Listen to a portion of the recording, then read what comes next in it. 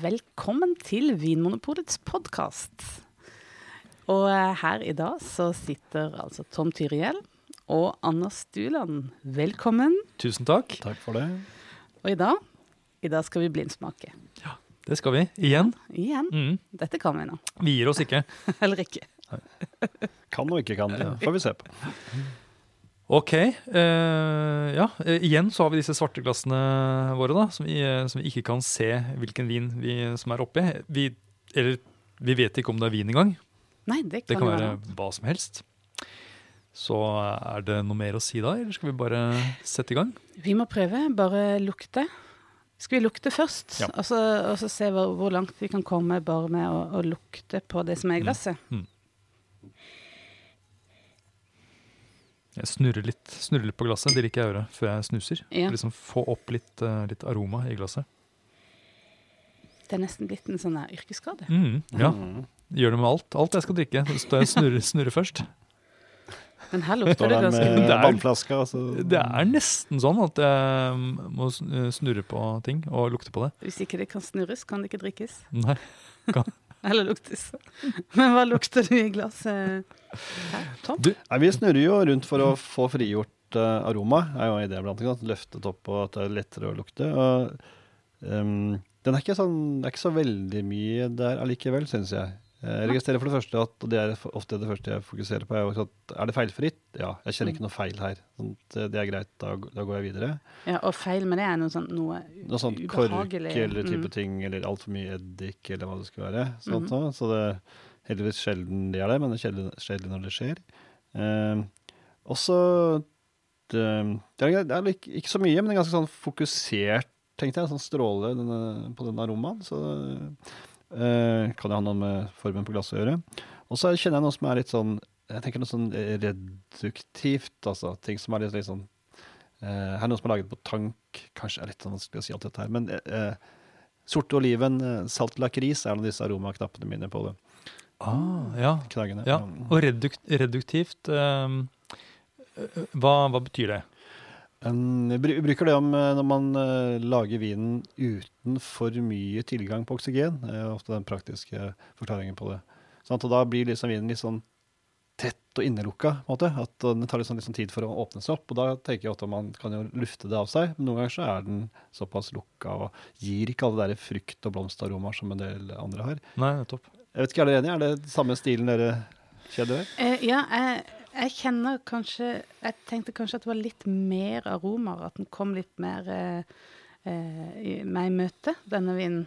Men jeg enig med deg at det som kommer opp fokusert. Og at det har en litt sånn der dyp fruktighet som kanskje også går over I det der oliven lakris, det skjønner jeg veldig godt, I tillegg til noe sånn der bær som på en måte en slags behandler om det. Jeg tenker på sånne der sylta kirsebær, sånn maraschino-kirsebær, og sånne liksom, noe som liksom fint, ikke nyskjært, men noe sånn behandlet frukt. Sånn godt syltetøy, ikke sånn kokt og sånn småsyntetisk syltetøy, men noe som virkelig lukter sunt og naturlig. Ja. Og litt sånn tydelig. Jeg har litt mer. Jeg syns det såpass fokusert at jeg klarer å plukke ut litt sånn enkelt bær og sånt nå. Jeg syns det både bringebær og kirsebær, og så det hint at det litt sånn sylta, som du sier, Anne. Og så syns jeg det noe som minner om det, sånn lukten av rose, og når liksom hvis du bryter av en sånn stilk som grønn, det litt sånn sevjeaktig, det hint av dette her også, I tillegg til dette litt sånn røyk og noe sånn krydderaktig. Og det kanskje noe likt den der lakrisen din, Tom? Ja, og jeg tenker at røyk kan også være fat, men det kjenner jeg ikke her. Jeg tenker at det ikke noen av disse fatkrydderne, og der vi også den tanken om at dette her nok mer sånn ståltankfremstilling enn eikefat. Jeg kjenner også noe mørkebær og litt sånn svalt basilikumaktig. Men det kommer som en sånne små drypp eller noe I etterlukten. Ja. Ja, så vi på et ganske sånn breit aromaspekter her, fra liksom den der dype oliven røyker og opp til de grønne kvistene og basilikum, og så innimellom der ganske mye forskjellig frukt. Ja, så det er ganske nyansert vin, I hvert fall på lukt, tenker jeg. Og det lover jo godt. Ja. Det er noe som er bra, tenker jeg, at det er mange nyanser som er lett å plukke opp. Men kan vi allerede begynne å si noe om hva det kan være, eller kanskje så hva det ikke kan være? Ja, tenker du på druetyper og sånn, eller? Aller først, er det vin? Ja, det tror jeg. Jeg tror det er. Ja, vi vet jo ikke det heller, men det kjennes jo som vin, ja. Ja. Det kjennes jo som rødvin også. Ja, det er jo en rødvin som er beskrevet her, egentlig. Så det blir litt overraskende. Med de mørke bærene og saltlakris og sånt. Ja, jeg stemmer for en rødvin. Ja, det må være det. Men er det noe mer vi kan si som er litt mer sånn... Jeg tenker at selve aromaene er ikke så for meg sånn umiddelbare, at jeg direkte går et eller annet sted, men kanskje mer den stilen, måten den er laget på, så tenker jeg den litt gjerrigheten, den reduktiviteten, tyder kanskje på at det er enten noe som gjør det veldig naturlig, at de har lite svovel, og dermed så har de gjerne en sånn reduktiv vinmaking. Eller også land hvor de gjerne bruker tank, kanskje til og med skrukår på flaskene. Sånn. De tankene begynner jeg å få. Ja. Jeg synes at det er noen snev og sånn fataktig, men det er kanskje det røykpreget som forvirrer meg litt. Jeg lurer på om det har ligget litt på fat, dette her. Ja, jeg har tenkt at det ikke er fat. Ja.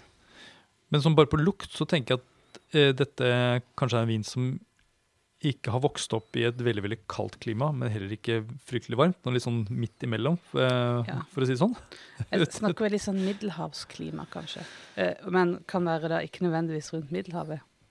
Ja, litt kjølere enn Middelhavet, ser jeg for meg. Litt kjølere enn det, Eller I et varmt område hvor man forsøkte å finne en litt sånn der skyggefull parsell som klarer å stramme opp litt. Ja, noe sånt noe. Eller at det er litt vind, eller at det på en måte er litt forskjell mellom dag- og nattemperatur, for eksempel. Sånn sånn at du får litt nyanser og fokus. Ja.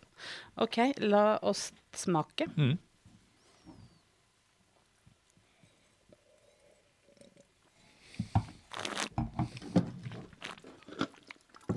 Og spytte. Det er en ganske frisk rødvin, tenker jeg. Ja, for du kjenner at nå er det rødvin? Ja, nå er jeg ikke I tvil. Jeg synes jeg kjente det med en gang jeg lukta også. Jeg tenkte, dette kan ikke være noe annet enn rødvin. Fordi den snerper?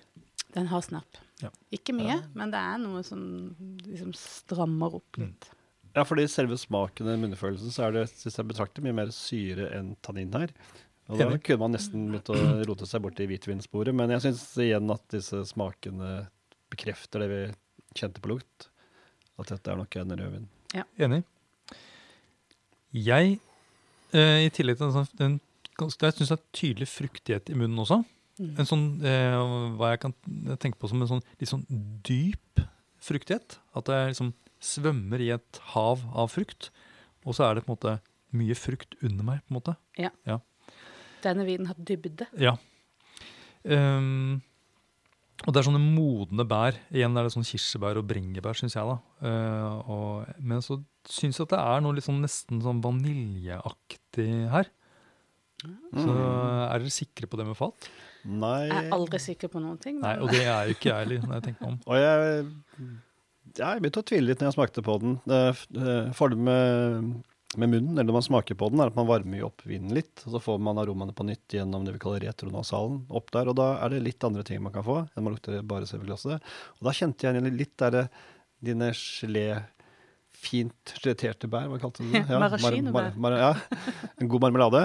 Også den vaniljeaktig, som en sånn typisk fatreferanse. Det ikke mye, og det kan være en litt sånn sødmefull fruktighet også, som kan gi det, men jeg er også åpen for at det kan være litt fat her. Men det ikke det som dominerer vin.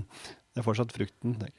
Ja, det nesten sånn der, sånn mandelaktig, sånn kjerne, altså sånn kirsebærstein. Ja, litt sånn veldig fin mandelessens. Ja. Bare som et lite hint, liksom, som men, blir bak det. Men jeg holder på det at denne vinen ikke har vært på fat. Ja. Men det en generøs vin, den har mye, den har liksom blitt lagd på massevis av druer som godt modne, og som fint plukket ut, og som liksom, den saftig. Ja, helt enig. Det munnfølelse. Ja, det noe litt sånn uanstrengt. Den har på en måte, den byr på masse. Den liksom litt sånn liksom dyp og fin, samtidig som den ikke... Det virker som liksom, det kommer litt lett for den, på en måte. Dette her nå dette er lyrisk. Dette er lyrisk, men det blir nesten litt usaklig. Det snakkes også mye om drikkbarhet i vinverden da, ikke sant? Alle vinprodusenter sier at du skal ville ta et glass til, ikke sant? Den skal ikke være så mektig, og jeg tenker den innfrir veldig på det feltet der. Helt klart. Ja, det er frukten som er hovedrollen, og så kommer syre og tannin inn, og så støtter frem frukten. Ja, gjør det litt livligere på en måte, liksom sprite litt opp. Veldig god munnfølelse. Ja. Det er en vin som er behagelig å ha i munnen, tenker jeg. Fyldig er den. Hvor fyldig er den? Ja, jeg tenker ikke at dette er en... når man snakker og sier jeg liker rødvin som er sånn rund og god, jeg tenker ikke at det er den. Nei. Selv om det er en frisk vin med lite tannin, så er det mer en sånn den har noe litt mer letthet over seg, selv om frukten er moden. Enig. Det er noe litt sånn lekkert og livlig. Så spenstig. Både kombinasjonen av både den syra og disse aromaene. Men allikevel så har jeg følelsen at det er en rundhet der, og den fyller munnen min, som gjør at jeg tenker at det er allikevel en ganske fyldig rødvin, men ikke av liksom de heftigste. Det er liksom ikke på sånn skikkelig varm klimavin, sånn Zinfandel og sånt nå, eller Amarone og sånt nå. Det er ikke så fyldig og svært, men ja. Det er sant. Hva synes du? Nei, enig, den ligger på sånn, det vi kaller god fylle eller middels fyldig, ja. At det er ikke mye alkohol her, det er ikke mye ekstrakt, men det er heller ikke en skrinnvin, så den har den der syrligheten, friskheten som gir spensten, og den, samtidig med en sånn moden fruktighet som gir nok dybde og smak, så ja... Mellomfylde. Mellomfylde, og hvor mye alkohol vil dere tippe da? Ja, jeg vil si 13.